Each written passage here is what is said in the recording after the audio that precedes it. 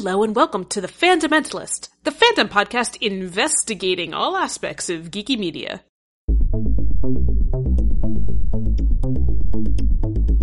Welcome to the I Disappoint Dad Club. I've spent my life trying to build something here. Growing up a non-white, non-straight girl in Blue Springs, Nebraska. I wouldn't wish to excite your anticipation. I never asked to be made!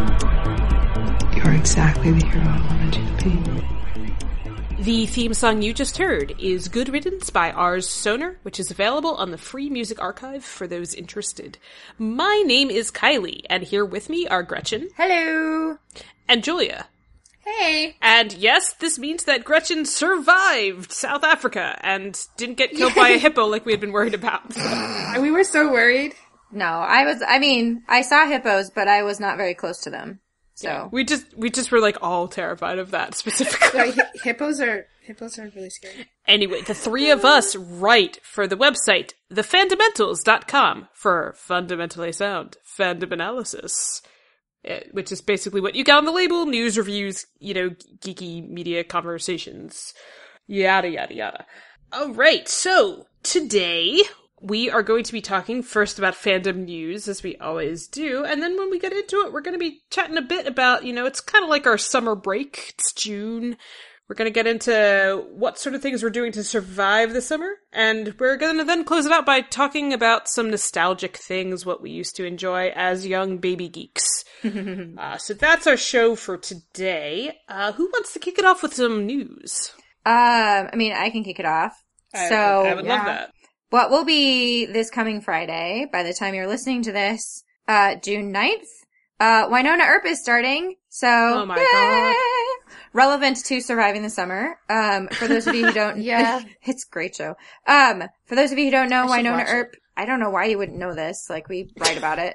But if you don't, Wynonna Earp is a sci-fi, western, supernatural TV show focused on Wynonna Earp. Duh. Who is the heir of Wyatt Earp. Yes, the Wyatt Earp. And she kills demons with... It was magic, apparently. Yes. Yeah. Well, he has a magic gun that kills demons. Of course. Yes. Peacemaker kills demons. Peacemaker. Yes. Yep. It's an awesome show. You should watch it. So yeah, it starts Friday. I'm going to be reviewing it. I'm so excited. And by the way, if that pitch didn't get you excited in any way, because that premise to me, I'm like, no thanks. It is campy and it feels kind of like Xena a little bit in tone. Yeah. And they shot a lesbian, but she was wearing a bulletproof vest. Oh my God. Right? Yeah, that was hilarious. Yeah. And apparently they didn't do it on purpose. No, they didn't. The writer, the head writer just said, she's a cop. Why wouldn't she be wearing a bulletproof vest? Duh. Yeah, and it's funny because it seemed like it was calling it out, because she's like, well, it kind of seemed like a good idea to wear one. Right. But no. It seems like such a huge middle finger to the spring slaughter. It wasn't intentional, but it's great as an unintentional middle finger. Yeah. And it's just a fun show, and the main relationship are two sisters, and that is the bee's knees. Yeah. Wynonna and Waverly, and they're awesome. All right. Also in the news of... Wait, I can't think of a transition for this. Okay, speaking of lesbians with bulletproof vests, they also sometimes wear sneakers, like Converse. Well, they have to be comfortable when they march in the Pride Parade. Right. Yeah. No, I'm sorry. The Converse Pride collection is out, which is apparently a lot of people get into that. I can't wear Converse because I have bunions, but other people can. Some people actually lift weights in Converse, which I don't understand. Oh my God. That seems like one of the worst pairs of shoes you could wear to work out. In any I form. don't know. I'm more of a Vans kind of girl. Oh. Yep. Yeah. I like my Metcons. I only recently just got into Converse, so... Okay. Well, that's very queer of you. It is very queer of me. I mean, that would have made a good transition. Speaking of queer things. Converse Pride. My son had little baby Converse when he was a baby, and they were a bitch to get on. Oh, I believe it. Oh my God. Oh, they look so adorable. Aww. They're pretty classy. Anyway, so you got a pair? Are they rainbow unicorny? Well, I use the customizer, so the main part of it is black, and then the tongue has rainbows on it, and then the rubber sole is a rainbow. So That's cool. they're kind of normal looking with a pride flare. so I can wear them with lots of things. That's good, though. That's nice and versatile. Yes. Anyway, other news. No, that's it. Just Speaking of other super queer things, Steven Universe. Right, exactly. Yeah. We're just on a roll here. Great segue. Yeah. Steven Universe gay. Well, I mean, are we all that disappointed? We mentioned this a couple, I don't remember which episode it was, but we've mentioned this before, that there's a Steven Universe game coming out. It's their console game. It's called Save the Light. Apparently people have been previewing it. There are a couple of websites out there that have, like, write-ups about, like, game mechanics and how the game has been playing. So it's pretty close to being released. It should be released later this summer. And apparently it's going to connect to the show Mythology, about Homeworld and gems and stuff. So that'll be cool. Oh. About gems and stuff. Oh. I didn't know if it was going to connect to the show or not, because I have a little bit of scarring from the Legend of Korra game that supposedly connects to the show. But I just, as a fanfic writer, I can't do it, because basically it means that she just had this fucking crazy week in between books 2 and books 3, where, like, this, I don't even know, it's like an equalist light comes back in the middle of it. There's literally only 2 weeks in between these 2 seasons, and she's supposed to be dealing with, like, all the vines that just grew, but then, like, then she and Jinora, like, go on this field trip to take care of this guy. Well, not a field trip, it's in Republic City, but it's just, like, my brain can't accept it. So I'm like, no, I don't care what it connects to. So, I mean, we'll have to see. Isn't there a Lost game? A what? A Lost game. There was a Lost video game. Oh. Lost, was there? What on earth would have warranted that? It was about the hatch, I think. That was, like, back in season 2. Oh my I feel God. like that could be like a Myst-style game, potentially. Yeah. Oh, yeah. I loved Myst. Man, that was such a good game. It was such a good game. I mean, we could talk about that more later in our nostalgia. We can. I used to play that a ton. All right. Yeah. But yeah, that sounds cool of Steven Universe. Apparently they just had an amazing episode that just aired too, which I haven't seen yet. So yeah, I haven't seen it either. I edited the review, so I know what happens. But guys, it's so good. I mean, I have some mixed feelings about certain elements of it, but we can talk about that on a future episode. I've been obsessed with Crazy Ex-Girlfriend. I can't stop watching it. If you would freaking catch up with Black Sails like we've asked you to, we could have Bo on, and then we could also talk about Steven Universe. I have to finish watching Crazy Ex-Girlfriend first, apparently. I mean, I'm not going to argue with that logic, but... Fine. There's songs. Yeah, she's right. It's freaking awesome. Speaking of TV shows we like. Oh, yeah. Supergirl. I'm so sorry, Supergirl. I just did... Oh... You're going through a rough patch? Yeah. It's very Book 2 Korra, but not with Book 2 Korra's ending. Yeah. So I'm just not feeling particularly uplifted lately, but one good piece of news is that Odette Annabelle was cast as Rain, the main villain for Supergirl Season 3. Corey is actually going to be writing a piece on Wednesday, so look for that in a couple days on the site about why this is an awesome idea.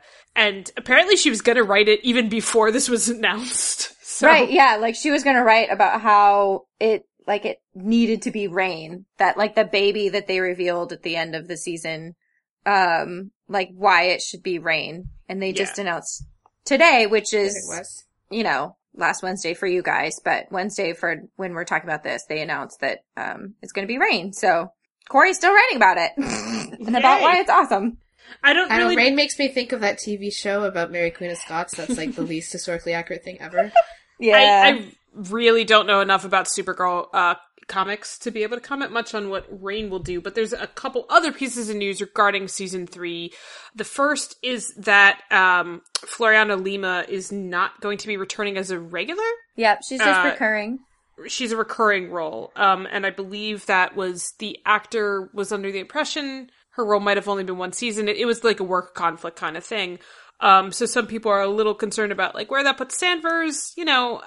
I don't see that really being broken up or anything, but they're not going to break up. No, like at worst, Maggie is like, I've got to go work in Metropolis for a little bit, so I'll be back. That was my thinking, because that happened like in the Batwoman comics, which are, I mean, not that they're being accurate, but anyway, like Maggie in the comics has a stint in Metropolis for a while, so I could see them going that route. Well, that Maggie is like a Metropolis character. She's more of a Superman character than anything else. this Maggie is more closely based on Renee Montoya, from what I can tell. Right. So it's kind of like mixing things, but it's a little bit funny in some ways because the Maggie Sawyer of the comics, who is not very much like her, was supposed to be married to Kate Kane, but then they just like canceled it and they said you're not allowed to do that because we're not having superhero marriages. So it'd be not funny, but like... Well, it's nice that they wouldn't let it happen because there's no marriage, as opposed to the whole being gay thing. Yeah, well, there's speculation that was part of it, but I don't actually think so. But on some level, it's a little like, will Maggie Sawyer, the monolith, have 2 marriages taken away from her? But I actually don't think that would be the case for Supergirl. I think it's going to be a holding pattern. Right, which I actually am not... I don't think that's a bad thing, because I think that having a marriage this soon might be a little bit rushed. Yeah, and I actually think it's good to have Alex in a relationship, but we see her develop, like, outside of that still, Yeah. Like, I kind of think I would like more parsimonious use of Maggie, to be honest, in a lot of ways. I'm not sure you're allowed to say that, but okay. Well, I care about you. I want to say I think I've actually been pretty vocal that, like, Maggie, how they scripted, she just doesn't work for me as a character. She started out working and then got progressively less like anything to me. So, and people have actually been kind of receptive to it. So, okay. Yeah, but I also worded in a very, like, this is my takeaway, and it's cool if you like her. So, right. I try not to be a jerk. Speaking of jerks, though, no, I'm kidding. The last piece of Supergirl news, and like, there's crazy speculation. We really don't know enough to know anything. But Ali Adler was not mentioned on the description for season 3. Is that right, Gretchen? Yeah, the CW released their like official like description for season 3, and Ali Adler, who is one of the like co-creators and co-executive producers, or has been for the last 2 seasons, is not given any mention as being involved, which, like, could mean something, could not mean something. We just don't, there's not enough information yet. There's not. We can point to social media behavior a little bit and speculate, but it's not a good look. No, it's one of those things that is, like, potentially telling. But I have to say, her name sounds like she's from a comic book. She does, right? Right? Yeah. Maybe Ali Adler will be the villain of season 3 now. No, that sounds... I mean, because, well, they do the whole, like, same initial shit with the Superman, Supergirl universe, like, all the time. Yeah. And no, actually, like, across the board. Yeah. Yeah. Oh, yeah. It's very, like, it's very much like a comic book thing. Yeah, it sounds like a character. It doesn't sound like a real name. Ali Adler. Oh, that's her real name. I think her name is Allison, which sounds even more like a comic book character. Allison Adler. Allison Adler. She has the superpower of levitation. And, yeah, I don't know. I'll stop. Okay, so hopefully it's not anything to be concerned about, but clarity would be nice. Yep. So we'll just be keeping our eye on that. In the meantime, I'm kind of excited for Supergirl season 3, not because I'm necessarily like, yeah, what an awesome, perfect show anymore, because I think there's a lot of deep flaws with it, but this is when I find shows to be fascinating. How do you pull out of that? And right. Where do you go from here? Is it just going to keep being like this thing, or is it like, I just find the evolution of show writing very interesting. So, right. Intellectually, I'm engaged, and that's all I need. It's true. Are you emotionally, like, dramatically is it going to be an emotional I'm emotionally engaged with Lena Luthor. Okay. Because I'm projecting things onto her, so. And she's just an amazing character. She's going to be a regular, obviously, and Katie McGrath just has such a strength of screen presence. She really does. It's just kind of hard to look away. It's kind of like a June Diane Raphael in Burning Love. You are drawn to her, and everything she does is perfect. So. Yeah, true. Speaking of perfect women in media, apparently Wonder Woman is like the greatest thing since The Dark Knight. We don't know. It's not out yet for us because we're recording on Wednesday, but it's out for you guys. No, but like everyone loves it apparently. Yeah. Okay. The critics love it so far. Well, the critics like Game of Thrones. Right. And the critics also like loved Beauty and the Beast, the reboot. Did they? Yeah. I do really enjoy how like seeing that it has, like, I think, like, a 95 or 96 on Rotten Tomatoes. Yeah, and when you compare that with, like, the last 2 DC movies, like, it's amazing. I do really enjoy that. It looks really good. I'm just in such, like, anxiety, I'll believe it when I see it mode. Totally. I'm, and, you know, obviously, Julia and I have reasons to be a little bit cynical of the critic industry. Yeah. Well, I mean, it happens with, yeah, like IGN, I think gave it like a 7 out of 10, or someone said that to me earlier, and I was like, yeah, well, but like IGN likes the 100, so. Like, right. Critics like the 100, so I don't entirely like trust, like the media machine all the time, just like you guys with Game of Thrones. At the same time, they do have a lot of comic book movies to specifically compare it to, so it's not like it's its own genre doing something, you know, it's a superhero movie. And we have so many Marvels out to compare it to. We've also got the hot mess that is, you know, the past 2 DC movies, basically. Mm-hmm. So, or 3. Yeah, the one, like, everybody seemed to agree that the one good thing about Batman vs. Superman was Wonder Woman. Yes. Yes, and possibly another story on the cutting room floor, but yes. DC just has that problem too much. I hope to treat myself. I'm thinking I might treat myself to like a self-care day, maybe on Friday, and go see Wonder Woman. I love going to movies alone. Can I just say, that's one of my favorite things to do. I've never really done it before, but like the other great thing is freeing. In Wisconsin, a bunch of like movie theaters like serve alcohol. So I might just it's amazing. Like get myself some wine and watch Wonder Woman in the theater. It just sounds amazing to me. I have to bring it in my purse in a Coke can. I don't do that. What? No. Who does that? Last piece of news, and then we have to move on. Oh my gosh. There's gonna be a reboot of the Animaniacs? Apparently. What? Yep. What? No network news yet, but what? What? Yeah. Like, they're looking into it. Like, there's no news on, like, what network it would show on or anything yet. But, yeah. I hope everyone has the same reaction we do. And it's just like, what? Why would you do that? Because they're rebooting everything. Nostalgia. Are people out of ideas? Apparently. I mean, why not just, like, replay? I think from what I remember, like, it was I didn't even realize this. Animaniacs is on Netflix. And it's been really popular, and so that's what's prompted this, like, let's reboot it, because everyone is watching it. Yeah. Yeah. And I realized I've rewatched some stuff from it that, like, there was a bunch of stuff that went way over my head as a child.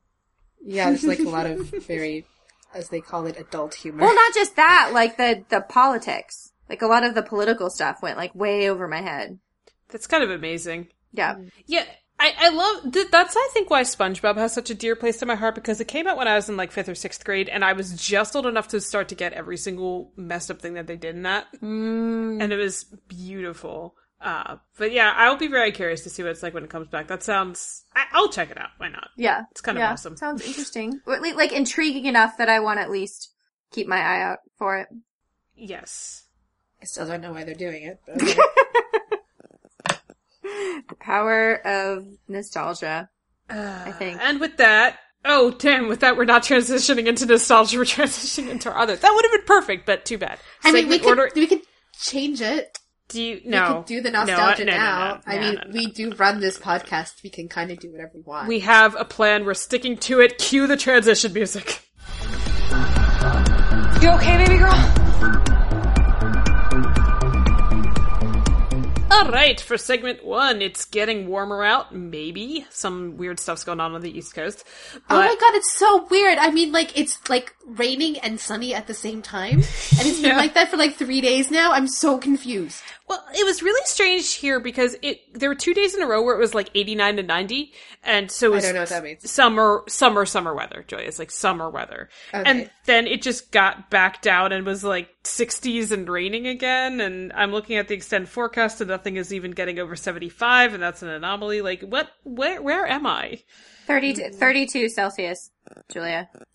32. Yeah, like, 32. There was one day when it was, like, 27, and I had to run, like, 3 kilometers, and, like, it was really bad, and I got a For all the Americans, 27 is, like, 80.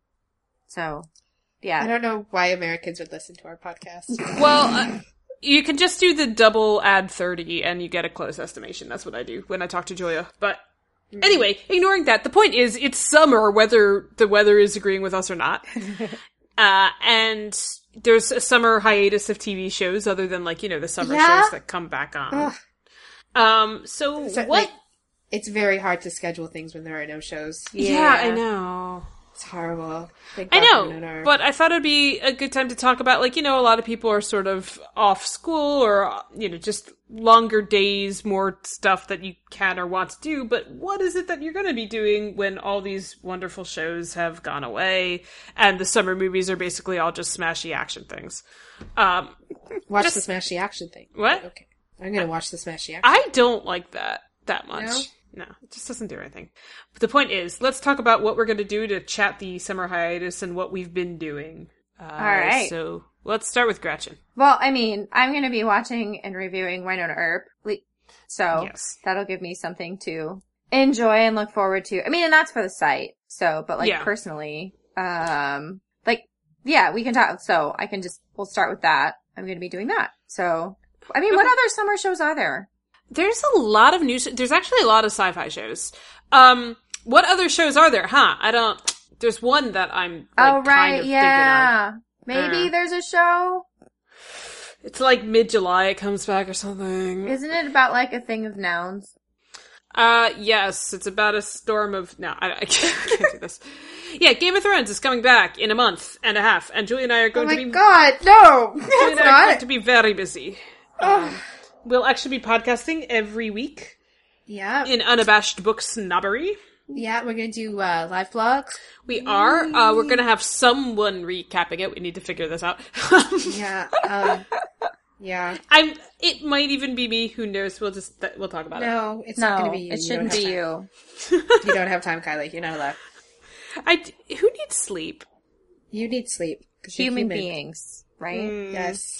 But that is definitely going to take over the conversations of everyone in the geeky space. I have to say, though, I'm kind of excited because I forgot how much fun Snark is. Yeah. But, every year around this time, we have this, kind of, navel-gazy conversation where we're like, what will we do if it's good? Do we have the integrity to admit it if it's good? We do, right? I'm sorry. I just, I think we do. Remember when we almost liked Yara for an episode last year? That's true. Yeah. And we're like, this is almost something. No, it went away. I know, but, some people, really, took that love of that particular scene a little too far. So it was kind of easy not to get carried away. Oh, that's true. That's true. But, that's just gonna be a thing. If you want to listen to us blather about this stuff more, subscribe to Unabashed Book Snobbery on podcast. It's in the apps, stores, and iTunes. We'll try to stay there. I actually try to do summer reading because I realized I haven't been reading books. I've just been reading a lot of comics or rereading A Song of Ice and Fire, basically. Right. I just keep rereading it, so it's a problem. So I actually bought myself 2 books, book books. They're not even nerdy books, necessarily. So one is by Billy Bragg. It's called The Progressive Patriot, A Search for Belonging, and it's very, it gets at the idea of what does it mean to be, English or British? What do these borders mean? What does it mean to be a patriot? And it's kind of very, transgressive about that. I like how you use 2 that overlap in a very complicated way. Yeah, well, I mean, this guy's, I think, from England, so I think he has... Yeah. Is he from England or is he from Britain? Billy Bragg? I don't know, dude. Exactly. I know, there was this package of English crumpets at Loblaws once, and in French, they called them British crumpets. Ooh. But in English, it said English crumpets. And I was like, what's going on? Anyway, I also plan to read this summer. Yeah? What are you reading? There's this series of historical mysteries that I've been, dabbing in for the past couple of years that I want to get through the whole series. It's called the Lady Emily Mysteries. It's about this, Victorian lady who solves mysteries in, the 1890s. Oh my god! Yeah, it's so cool. And, she travels around and she's, a secret agent and she marries this hot guy who's also a secret agent and they solve murders. And she's, really into fashion and stuff and she has this, horrible mother who's probably borderline. You would love her. Oh my god. You sound amazing. Yes, I want to finish. Okay, never mind. That's going to be my second book. The one that I'm in the middle of is, they're in Constantinople, and there's a murder in the harem, and she's the only one who can go solve the murder because nobody else could go into the harem. And, like, there's all this stuff. And I'm like, I've been, like, at the climax for, like, 2 weeks. I just haven't had time to actually finish the book. And I think it was the guy who, like, because there was this whole thing where they're, like, on the Orient Express and somebody gets poisoned. Oh my God. And, like, it's so cool. And there was, like, there are, like, Bedouins, like, snatching people. And, yeah, it's wonderful. I love it. Okay. This actually sounds amazing. Like, that's ridiculous. And also... But, like, a thing that I'm thinking of doing is making a list of, like, kind of, like, sci-fi canon books. Because I feel like there's, like, this gap in my experience with, like, science fiction literature. Like, there's things that I've read, but there's also a bunch of stuff that I haven't even touched, and I want to fix that. Yeah, I think that's a really good idea. And I think summer's the perfect time for it because the sun hasn't set.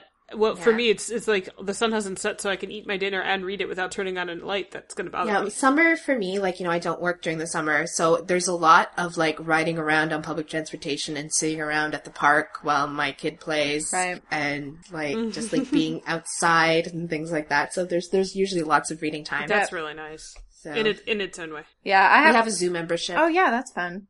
Yeah. I have a whole list of, I made a commitment this year that I wasn't going to read any fiction that was not by women or people of color.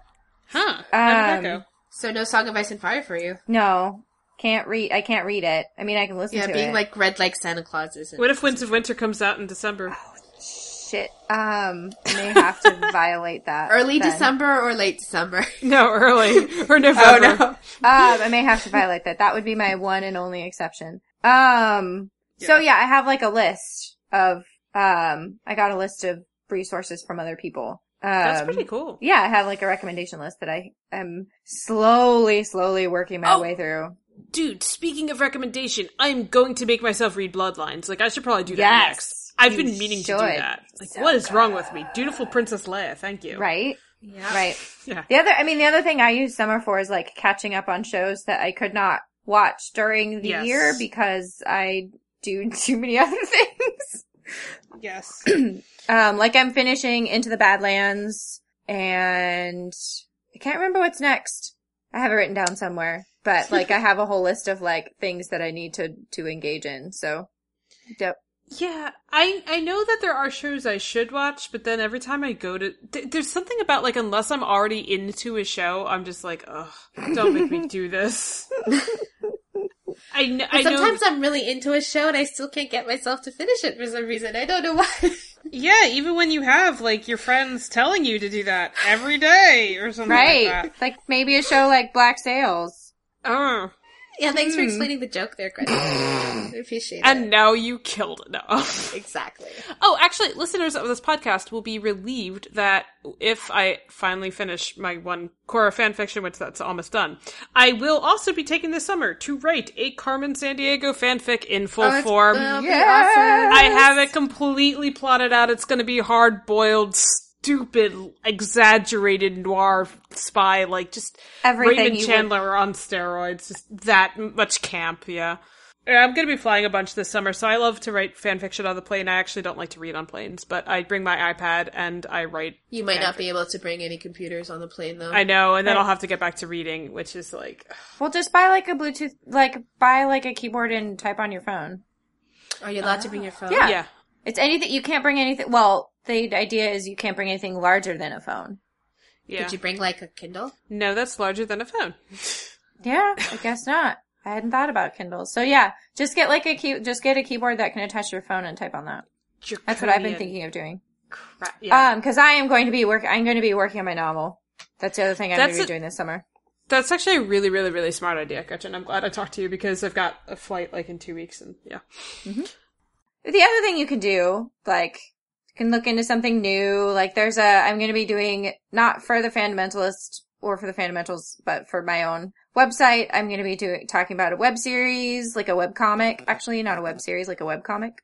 So cool. Summer is like a good time, I think, to engage in like independent art and media, like web series or web comics, things like that. Cause, I mean, a lot of them are less time sensitive than like your big, like blockbuster TV shows.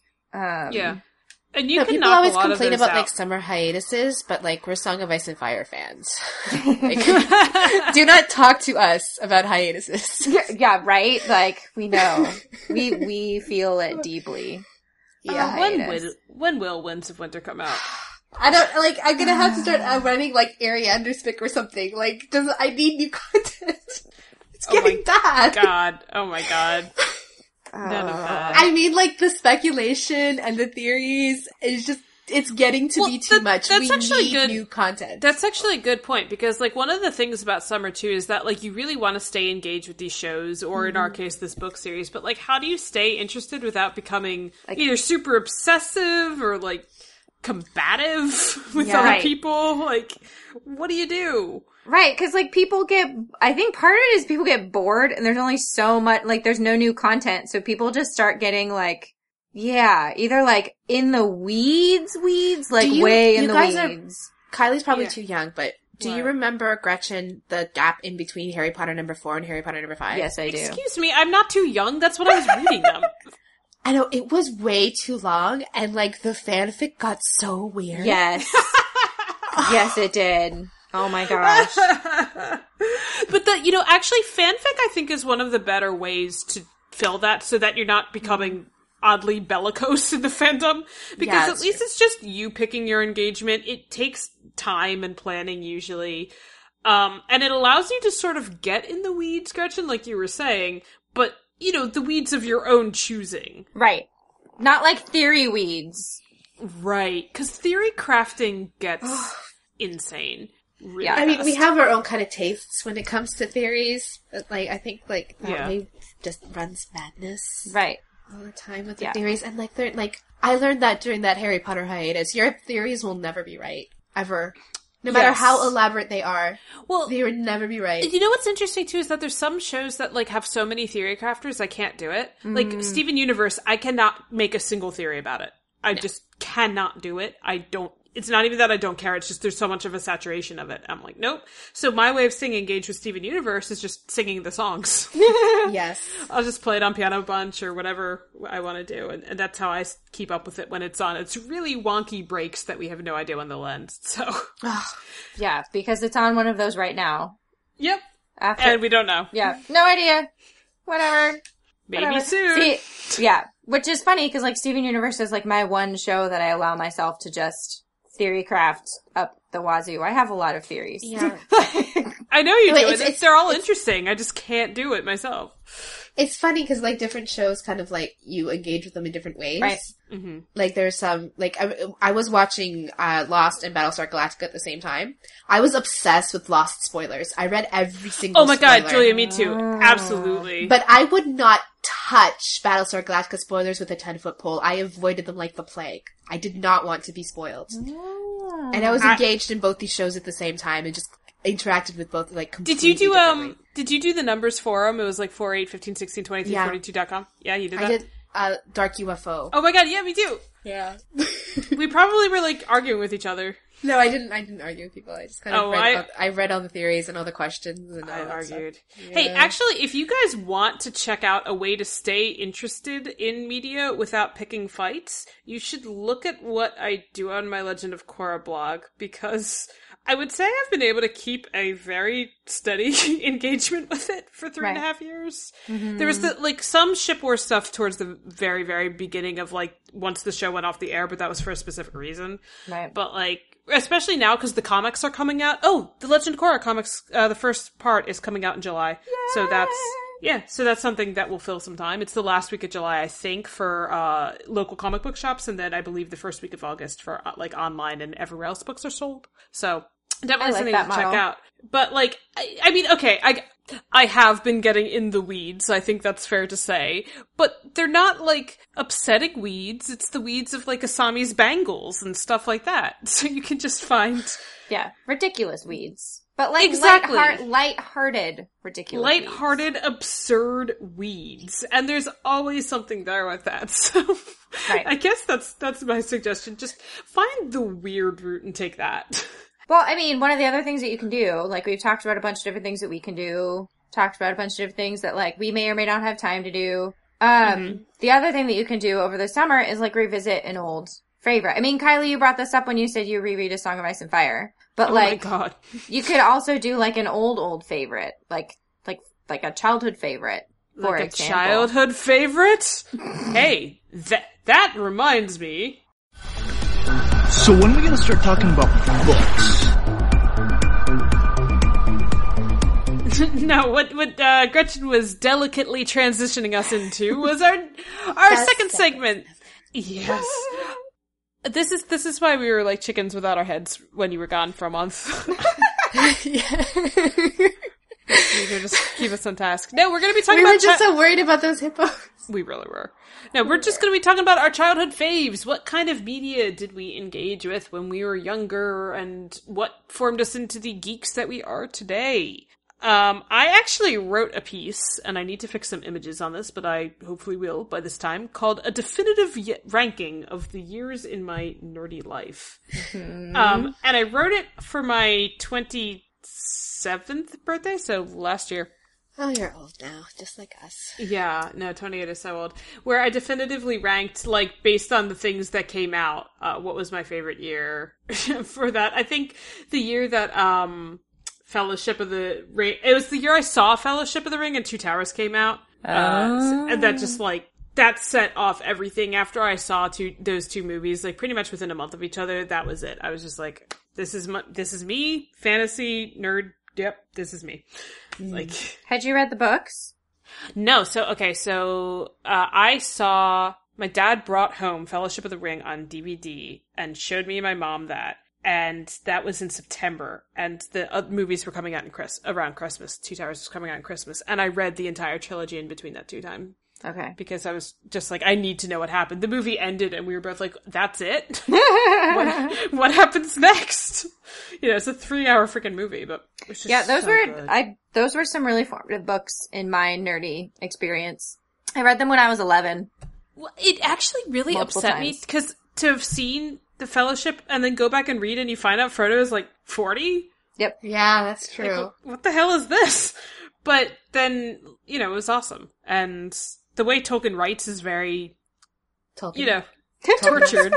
Tortured, but it's also lyrical and, like, you're getting a lot out of it without realizing that you are. Yeah, well, Tolkien was obsessed with the sounds of words more than the meanings. I mean, he was the famous cellar door thing. He was a philologist. They have to say it in cellar door. So, yeah. Yeah. Phonologists are weird fucking people. Philologists. Phonologists are even weirder. Yeah. What is that field of study? Philology? I mean, it's... yeah, it's about, like... languages.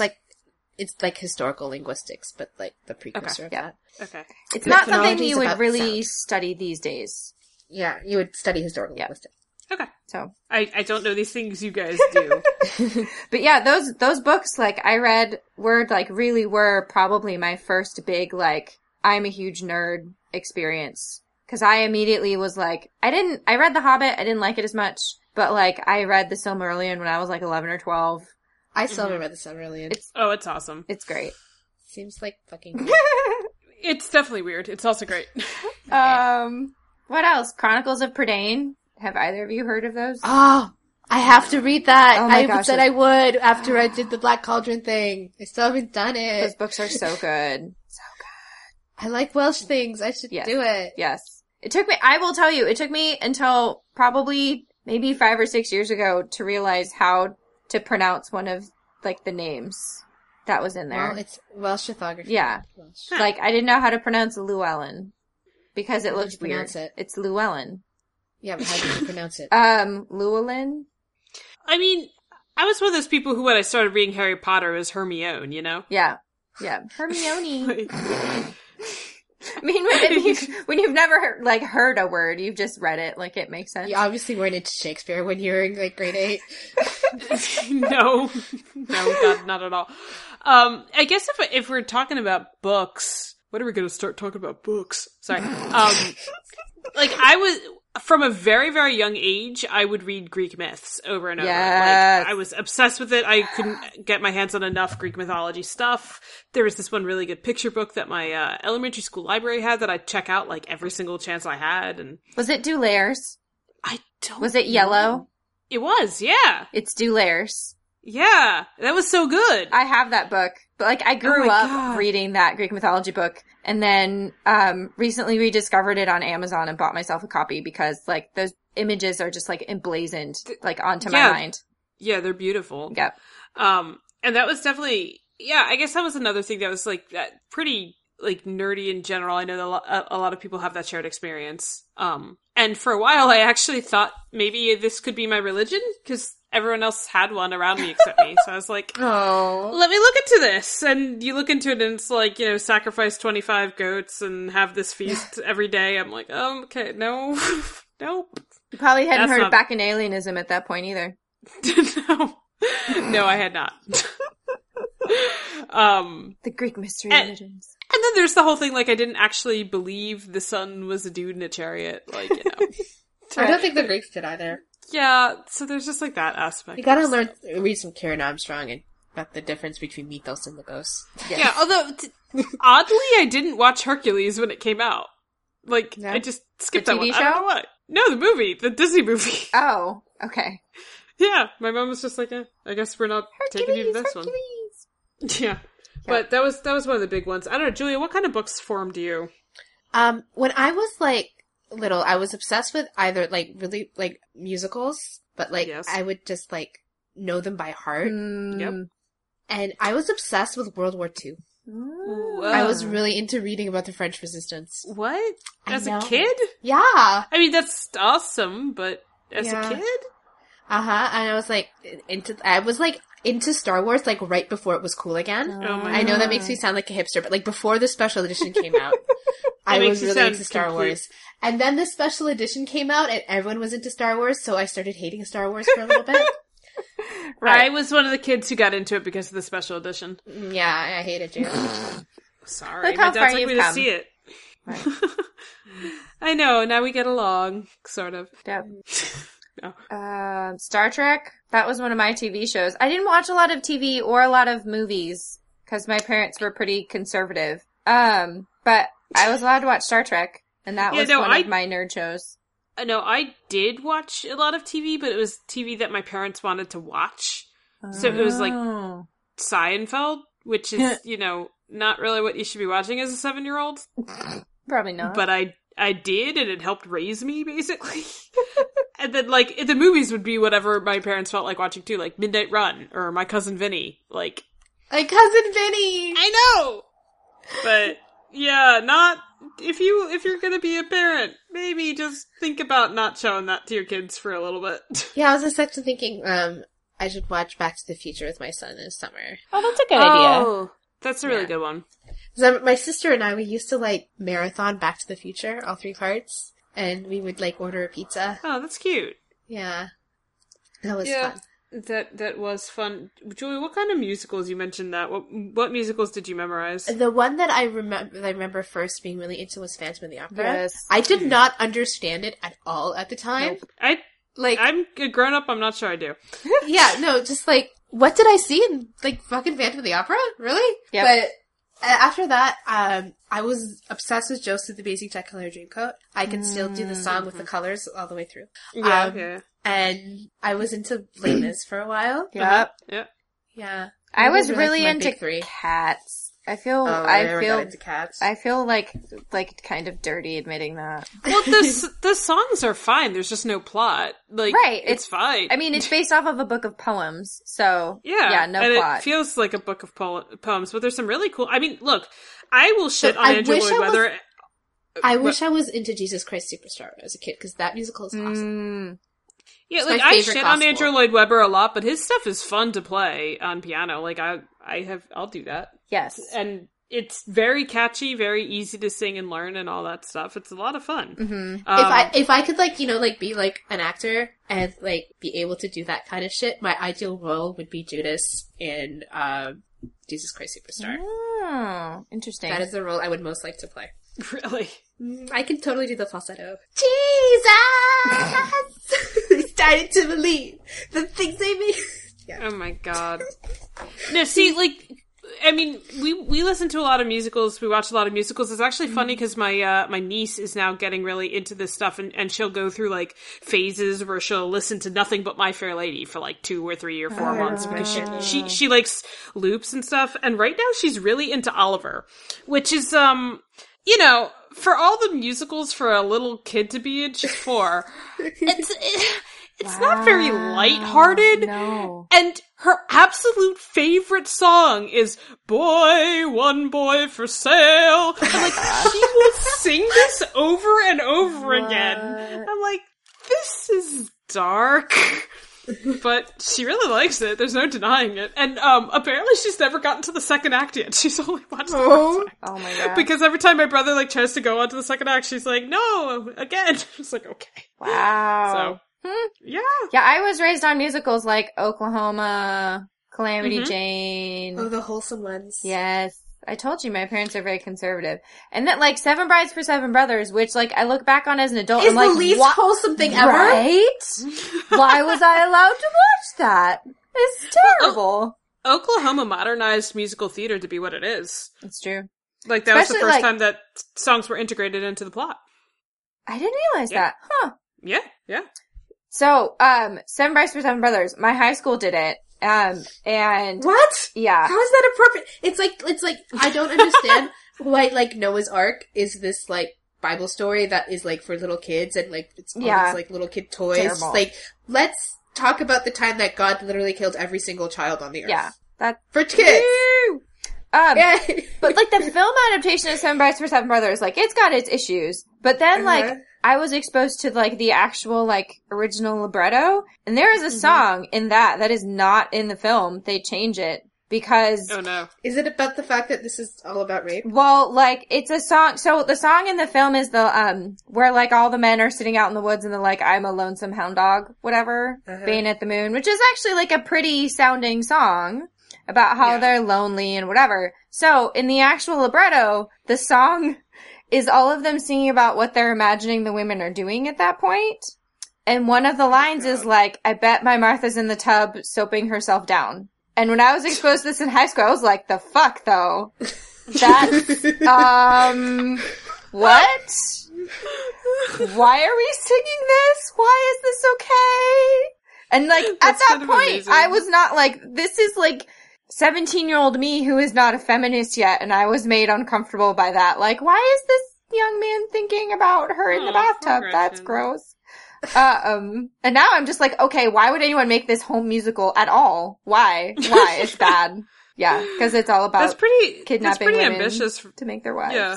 Yay. That's pretty ambitious for your high school, though. Yeah, I don't know why we did it. It ended up being bad. My sister's first grade, did Into the Woods. What? Did they just do the first act, though? Yeah. But, like, how do you even attempt that? Like, first grade, you're doing this stuff? Like, agony. Imagine getting little first grade boys to sing Agony.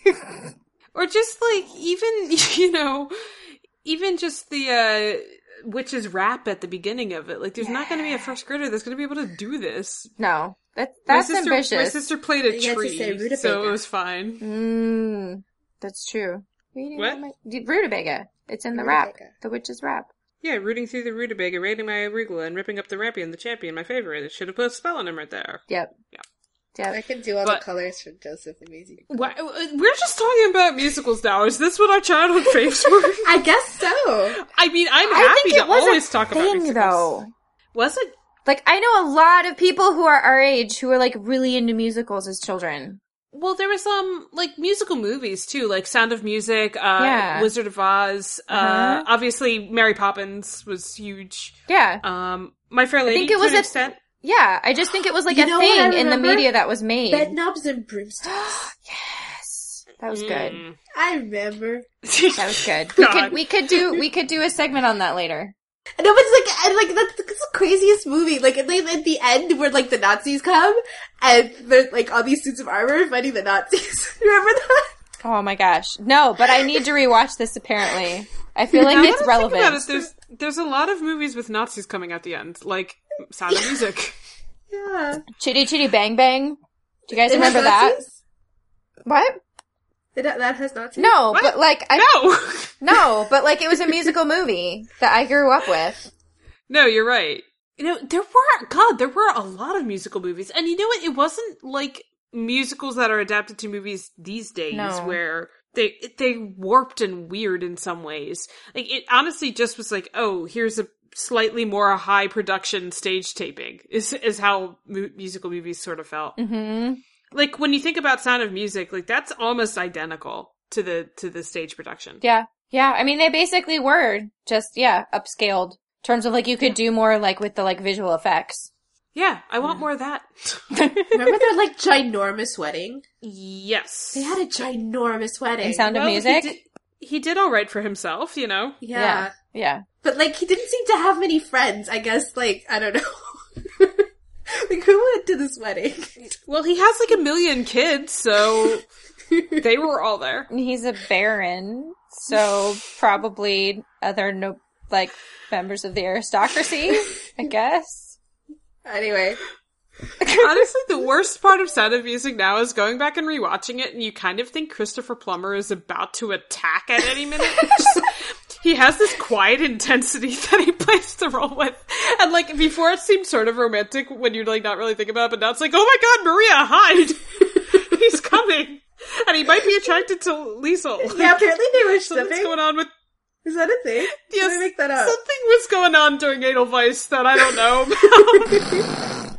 Oh my gosh. She was like 21 or 22, so it was fine, Yeah, she's singing like... And you realize how creepy that song with Liesel's song is with her Nazi boyfriend.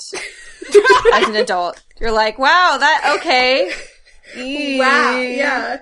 Like, good thing that he's a Nazi, or I'd really be concerned about this relationship. But, like, being a Nazi kind of, like, you know, puts color on it. Yeah. You're like, this doesn't even have to be healthy, it's already bad, because he's a Nazi. Alright, we'll close out this segment and jump into our fun one, but were there any last really formative pieces of media that weren't musical related to you guys? There was it was a novel, it was called Sophie's World. It was about, like, the history of philosophy. I mean, it was all, like, weirdly meta. Why did you have such weird tastes as a kid? Like, I don't know. You're reading about this? You're reading about the French Resistance? What is happening? No, it was like this guy, it was like this, like, philosophy professor who was writing a novel for his daughter to teach her about philosophy, but, like, it was also about, like, the character in the novel, and then the character in the novel escapes from the book, because it's meta. But there's this whole thing where, like, the father is sending notes to his daughter, like, in the novel, but there's, like, all these, like, lectures about philosophy, like, in it, because there's this, like, fictional guy who's teaching Sophie about philosophy, but then there's, like, Hilde, who's, like, the daughter, so there's, like, a book within a book. It's cool. It's called Sophie's World. It's Norwegian. That does sound really cool, actually. Yeah. The only other thing that I can think of for me was, like, Wishbone. Oh my god. No, but, like, when you actually get to reading some of the books that Wishbone recommends to you, you're just like, okay, this compressed version of the plot is a little unsatisfying now. Yep. Yeah. Like their episode on Pride and Prejudice, it was just like, no. Look, Wishbone did what he could, okay? That, and then, like, we also, I don't know if you guys are familiar with, I think they were called the Classics Illustrated. They were basically, like, graphic novels of classic literature. No, that would have been really appealing, though. Yeah. Had I known about that. Like, I have not read Great Expectations, but I have read the graphic novel version of Great Expectations. Because there was one. Oh, I kind of want these now, because there's a lot of books on my list that I know I'm not going to get to otherwise. You can find them on eBay, actually. I'm seriously going to start looking. But there was a whole series of them. Like, Rime of the Ancient Mariner, Don Quixote. Oh my god, I need to seriously check these out. Yeah, it was just like a series of graphic novels. That's amazing. No, I'm gonna find them. I'm gonna buy them up.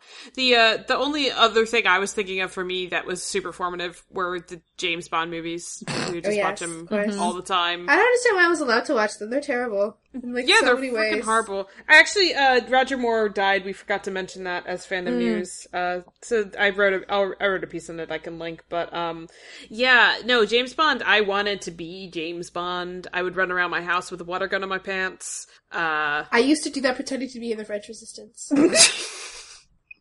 Like, seriously. That. I really wanted to be Luke Skywalker, so. Yeah. So we were all pretty Normal. nerdy, Yep. I think. This is all perfectly normal. Oh yeah, we're just totally normal kids. And on that, we transition into our final segment. Boy, you're such a baby. I'm 16. What's such a baby about that? Speaking of normal, it's perfectly normal to have, like, elaborate headcanons about authors, right? That's normal? Yeah, totally. Totally normal. Yeah. And content creators in general, of course. Yeah. Because I have a headcanon, for instance, for Brian Konietzko and Michael Dante DiMartino for Legend of Korra and Avatar, that when they created Prince Wu, that was supposed to be Brian, and Mako was supposed to be Mike, and it was supposed to be their dynamic. Oh my gosh. So are you saying they're secretly in love with each other? No, I don't think they intended Wuko, but I love that that's a thing. Because it's like, see, you guys are perfect. I love Wuko so much. And like, Mako's totally checking out his butt, so it's not Totally. even disguised. I'm sorry, what were you saying, Julie, about creator headcanons? We just got into the weeds. No, it's just because this is kind of like acute for us when we talk about George R.R. Martin, and especially when we talk about George R.R. Martin and Game of Thrones. Mm-hmm. Like, it really disturbs me, like, on a deep level, that George R.R. Martin wrote The Lion and the Rose, which is the episode of Game of Thrones that is where Joffrey dies, basically. It's the Purple Wedding episode, and it kind of feels like a sitcom. I mean, like either it's like one of those, like, you know, every author just has like weird pieces and just you gotta accept it, or he was completely going with, like, he was Their given very universe. specific instructions on what to write and he just wrote it, or it's like 50 minutes of him just like throwing shade. It's one of those. I really do feel like it's that last one, though. I really do. Yeah, Because but it's like, I have 10,000 brothers and sisters. Like, how am I supposed to take this seriously? yeah. Oh, And God. that whole thing about, like, Marjorie giving all the scraps to the poor, which is, like, the entire point of having a feast. Why would you make a point of, like, mentioning that? And then Cersei, like, says, like, give it to the dogs instead. What the fuck was that? Like, It's very hard to tell what goes on in the writer's room. I'll admit I was a little disturbed by that. But, and, like, every time he mentions something about Game of Thrones, we somehow talk ourselves into thinking that he's tossing shade. Hey, And it could be entirely in our heads. Why are we even talking about this? What precipitated this conversation of ours? Gretchen. Because let's back I found up a for second. newspaper at her comic book store. Yeah, it was Gretchen. So, Gretchen, tell us what's going on here. Because Joy is in the weeds. She's so far in the weeds, we can't find her. What else is new? So I went to pick up the Batwoman comic and from my Yes. local comic book shop, and they handed out their comic book shop news, and their there's always like a main spread, like highlighting something new. And this one was highlighting the fact that the A Clash of Kings comic is going to be starting up June 7th. Like, The Clash of Kings #1 is coming out June 7th. So I have not read the Game of Thrones graphic novel or comic version. But I heard it's was decent. Yeah, that's what the Hedge Knight ones are decent. Yeah, I see, and I've seen some really beautiful art from the Hedge Knight ones. I have seen less. Oh yeah, I have those. Those are really good. Like the Battle of Red Grass Field spreads are really nice. Yeah. Yeah. So I decided I wanted to read the big interview that they had in here with, it's the writer of the Clash of Kings, comic, and, I was reading it and realizing that it felt like he was totally throwing shade. So, like, for example, I will read you some of these quotes from, the author, whose name is Landry Walker. That's another comic book name. Yeah, it is. Landry. Landry is just, a name. Anyway, says, as a longtime fan of the books, I'm very excited to have the opportunity to get to play a bit in the world of A Song of Ice and Fire. Taking something I have enjoyed so immensely and tackling the challenge of adapting that into the beautiful and complex language of sequential art is a dream job. For readers, I believe this comic will create an opportunity to see A Clash of Kings retold in a manner that adheres to the original visions of George R.R. Martin, while exploring what his story looks like through his eyes. We're working hard to create a faithful visual adaptation of the novel that uses the strength of the medium of comics to its fullest capacity, and I cannot wait for readers to see what we have done. It's hard to not read that as shade. Right? Because... Is it though? Like, faithful visual adaptation... just, like, it feels like he's throwing shade. Yeah, and I mean, season 2 did alright with... Well, compared to season 6, you know? Okay, I mean, like, let's not go with that bar, but... But the thing is, like, I'm not, like, to me, like, if he's throwing shade, I'm not sure he's referencing specifically season 2. I think he's just referencing the show as a whole. Yeah. Like... He could be. Because he says that, like, his adaptation is going to be as close to the novel as mechanics of comics allow. Yeah. But, like, there are certainly a few considerations you have to take when shifting from one medium to another, but these are matters of practicality rather than artistic reinterpretation. Like, that sounds like shade. That's shade. That has to be. How do you... I mean, like, I want it to be, but I don't, like, confirmation bias is one of the most powerful things that the human mind is capable of. I know, and it flips me out. Like, maybe we're super wrong about Game of Thrones, and it's great. Yeah. Because he also talks about how, like, he was asked, this one's my favorite. So, obviously HBO has gone in their own direction with their adaptation of the novels. Will the comics adaptation be influenced at all by the tone of the HBO series? That's a question by the interviewer. Here is Landry Walker's response. No, we're definitely using the original books as our sole source of inspiration. I imagine if I was coming to the table having experienced the show before the books, I might have more difficulty separating them. But in the end, everything we're doing with this adaptation should be in service of accuracy to the source material. Like, again. Okay, no, this is a book snob. I'm sorry, I don't care. This is a book snob. Yeah, he's a book snob. This is an unabashed book snob. Like, to me, he's totally throwing shade. Come on, Julia, give this one to us. I really want to. I tell you, I really want to. I just also, like, you know, don't want to end up with egg on my face. Totally. Yeah, I get it. But, like, throwing shade is one of my favorite, like, creator headcanons. Like, when I think that they're throwing shade, maybe they're not, but I enjoy thinking of them as throwing shade. It's rough because, like, Martin has thrown shade before on his blog, on his live journal. Like, He has. Just remember that whole, like, somebody left a comment that was just like, I can't wait to see the show version of Tristane Martel, and he was like... And he went, okay. Or, like, like, I don't really have a version of Tristane Martel. He's never actually on the page, but whatever. Oh, my Tristane Martel just got up and stretched. Yeah. Aww. The butterflies to dragons comment.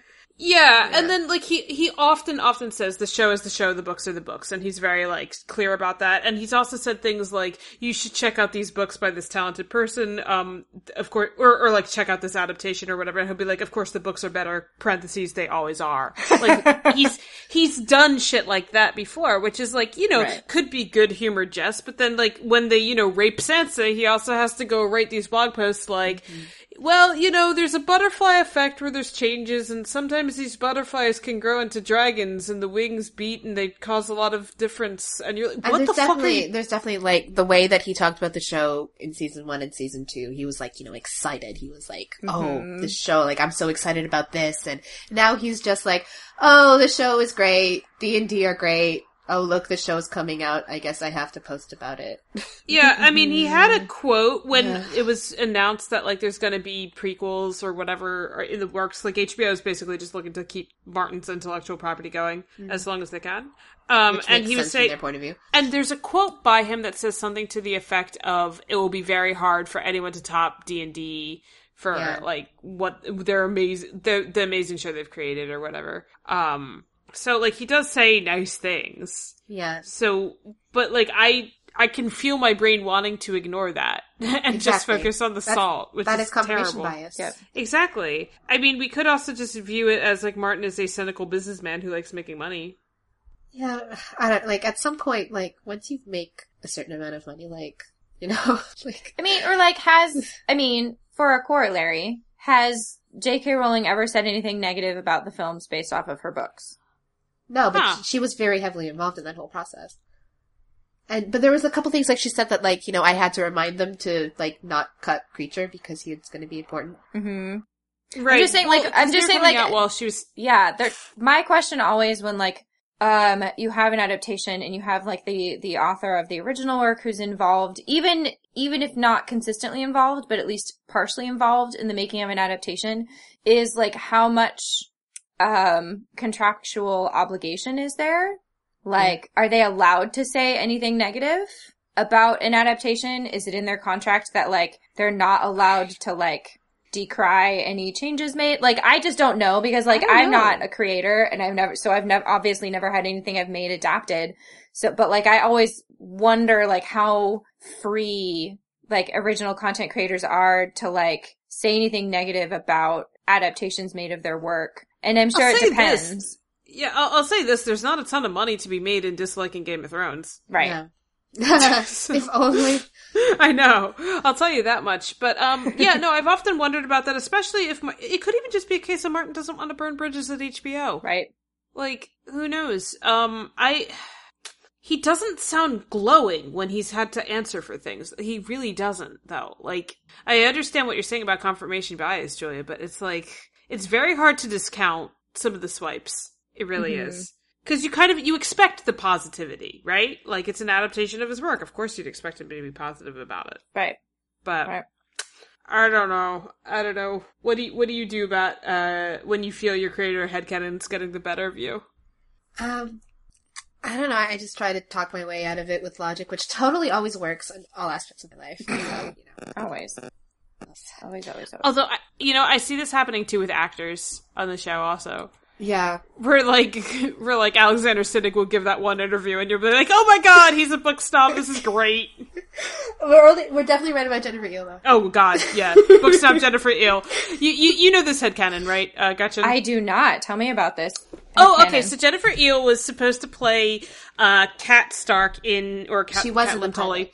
She was in the pilot. That was the role she was slated to be in, and the pilot was a hot fucking mess. Apparently. Although one thing was Kat demanded that Ned goes down to King's Landing in the pilot. In the books, yeah. Just like in the books. So then she magically dropped out and could no longer be, Kat Tully, because she said that she wanted to spend more time with her kid? With her baby, her new baby. Like, oh, okay, Jennifer Eel, we're on to you. And she's replaced with Michelle Fairley, who did a wonderful job with the material she was given and, worked well. Even though they really screwed Kat over. But our theory is that she's a book snob. It was book snob Jennifer Eel, and she saw this and she's like, I'm out of here. Because there's this story that she was reading the books and she was in labor and she finished one of the books and she handed it to her midwife and then she went right into the next one. Oh my gosh. And then when she came back for her whatever checkup, the midwife was on book 2 or book 3. Oh my gosh, that's hilarious. So, book snob Jennifer Eel, that's totally 100% why she's not involved with Game of Thrones, because she saw these two and she's like, this is not gonna work for me. Also, she would have been a perfect cat. She would have been great. Yeah. So yeah, I guess logic your way out of it, or just at least be aware of the confirmation bias aspect, right? But we are guilty of this, we are. Yep. And yeah, even just going back to what we were talking about, why we, Ali Adler not being listed on the thing. We have headcanons. Oh, yeah. Oh, we have headcanons. Oh, yeah. Kylie and I, Julia, probably you don't have headcanons about this particular situation, but, Kylie and I do. Because I never really got into Supergirl. I tried. That's fair. You gave it a college try. Yeah. And that's fair, and we're not gonna foist it on you unless next season is truly, a breath of fresh air. Mm-hmm. Right. With a rebirth, and yeah, I can't get there, but yes. I was trying. Just read Kylie's post that she made. Oh my god. I'll link it just because it's silly. But It's got a lot of wordplay. If you're a Legend of Korra fan, it's got a lot of great wordplay. Basically, I'm trying to hint that Supergirl Season 3 could be just like Legend of Korra Book 3 and actually be good. Fingers crossed. Yeah. We'll see. We'll see what happens. Right. I think that's our show for you. If you feel yourself... Actually, just let us know, do you have any creator headcanons? Because I'm curious to know if, first of all, we're the only ones who do this, or what you guys have come up with, because that sounds really fun to me. Secondly, if you like us blathering about musicals and creator headcanons and the summer, then you should do one of 3 things. Like us... like this podcast, or I think it's a rate is the technical. It's like a 5-star rating. Number 2 is leave us a review, either through iTunes. That's usually the easiest. Or if you have a podcast app, I think there's an option. If you're an Android user, I'm sorry, I have no idea.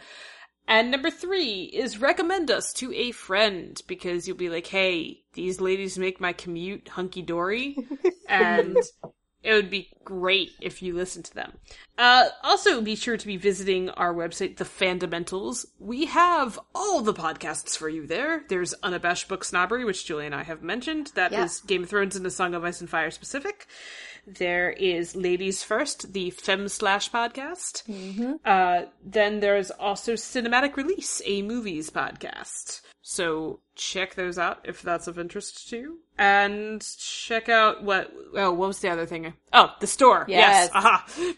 And I decided, like, a good amount of this, I should know that. But we've got really nice products in our store. I'm probably going to be trying to get some, like, summary products out, like tank tops and stuff, for everyone. But yeah, we work hard on it. It's a lot of fun.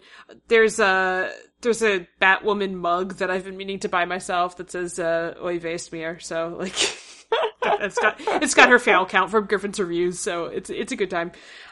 Check some of those out. I actually think I want to get myself a tank top version of the I only ship 100% organic ships. I need that shirt so badly. If you make you need to make a tank top because I want it. Yeah, you know what? I'll do that. I'll get that set That's up. One of my favorite designs that we've ever come up with. Yeah, so check it out. If you go to thefandomentals.com, you'll see I think it says merch. Yeah. And you can click on it, browse it. We've got lots of products, and I believe the price that you see is including shipping. It does. I'm pretty sure that's the case, which is very, very nice. So, yeah, check it out, and thank you for listening, and we will talk to you next time. Bye, everyone. Bye. Bye.